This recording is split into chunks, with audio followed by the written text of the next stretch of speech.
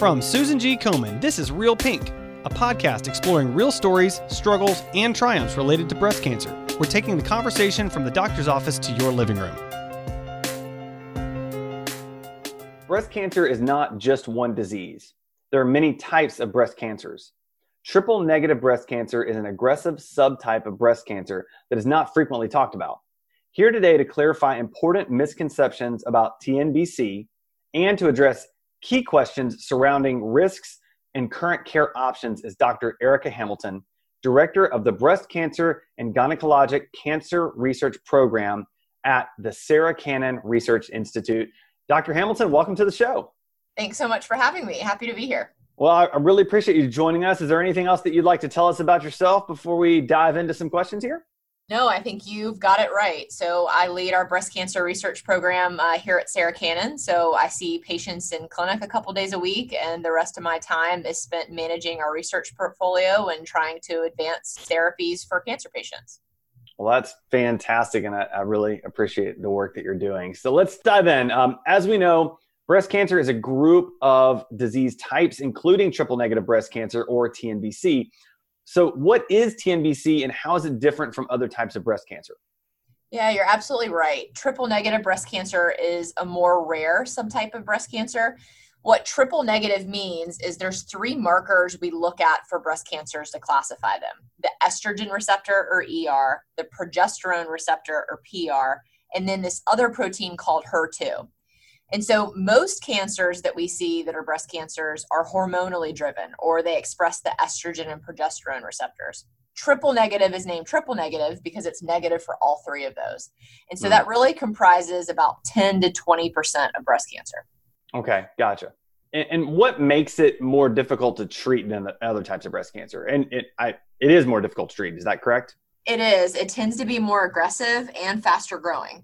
And so what's kind of unique about triple-negative breast cancer is that traditionally in the past, we haven't had any targeted medicines to treat it. For example, we have estrogen blockers like tamoxifen and aromatase inhibitors for hormonally driven breast cancers, and we have antibodies against HER2 for breast cancers that are HER2 positive. But in the past, triple-negative breast cancer has really only had chemotherapy. We haven't had any specific part in the triple-negative breast cancer that we can target to treat it.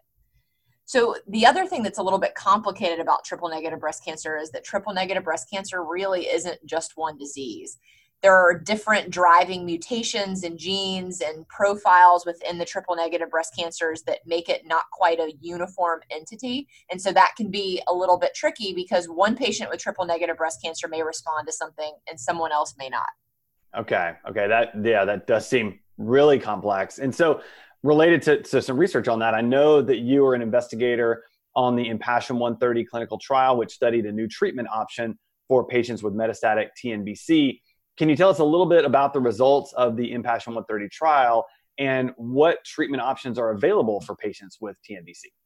Absolutely. So a little over a year ago, atezolizumab was approved for metastatic or incurable first-line triple-negative breast cancer. And specifically, it was approved for a subset of those patients with first-line triple-negative disease whose cancers express an immune marker called PD-L1. And that ends up being about 40% of triple-negative cancers.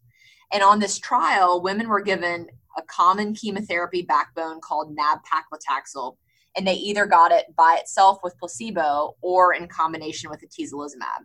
And by adding atezolizumab to that nab-paclitaxel, we improved the survival in those women from about 15 months up to 25 months. So almost a year improvement. That's fantastic. We now have some data from clinical trials in the early stage setting that immunotherapy may be helpful there as well, although there's no approvals there currently. Well, and you know, that was that trial. Are there any other, are there other treatment options available as well for TNBC?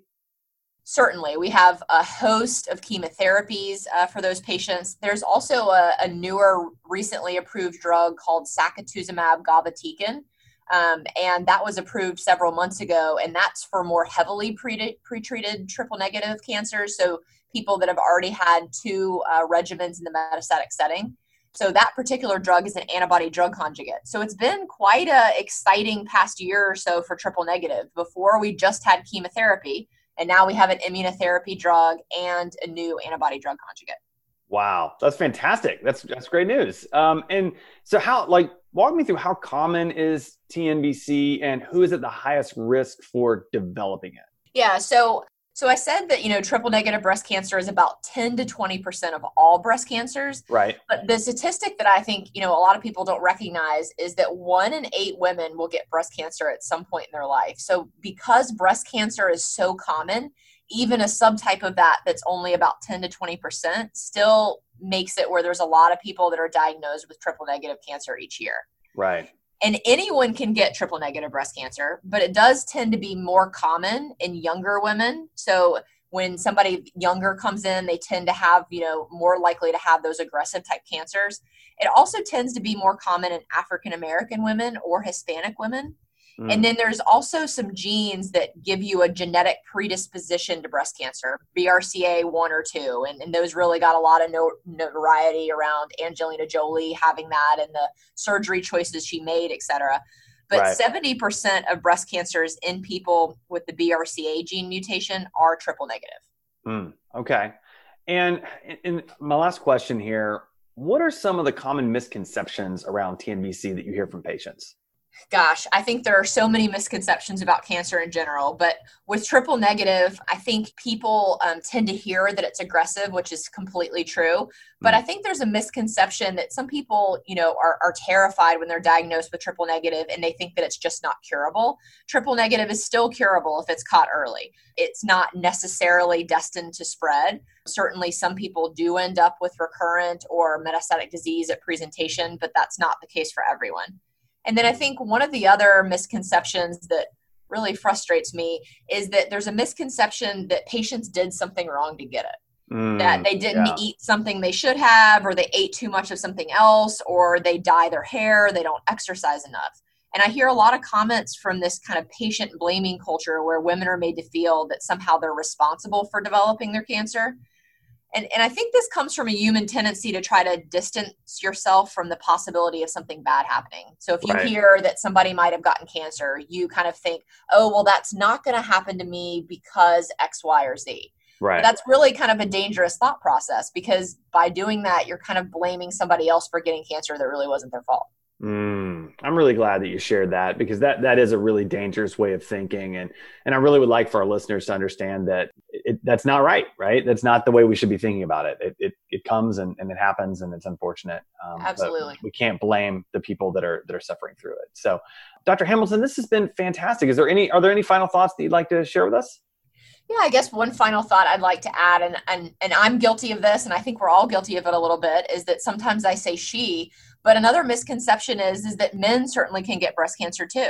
And so it is true that the vast majority of people that are diagnosed with breast cancer tend to be women, but it's not a cancer of just women. Men get breast cancer as well, and we are certainly trying to involve them more in clinical trials, and they have some unique things about their cancers that are sometimes different. So I just want to raise awareness about that as well. Well, I really appreciate that. And Dr. Hamilton, this has been fantastic. I really appreciate you coming on the show, and maybe I can have you back again sometime. Thank you so much for having me. I enjoyed it. Thanks for listening to Real Pink, a weekly podcast by Susan G. Komen. For more episodes, visit realpink.komen.org. And for more on breast cancer, visit komen.org. Make sure to check out @Susan G. Komen on social media. I'm your host, Adam. You can find me on Twitter @AJWalker or on my blog, adamjwalker.com.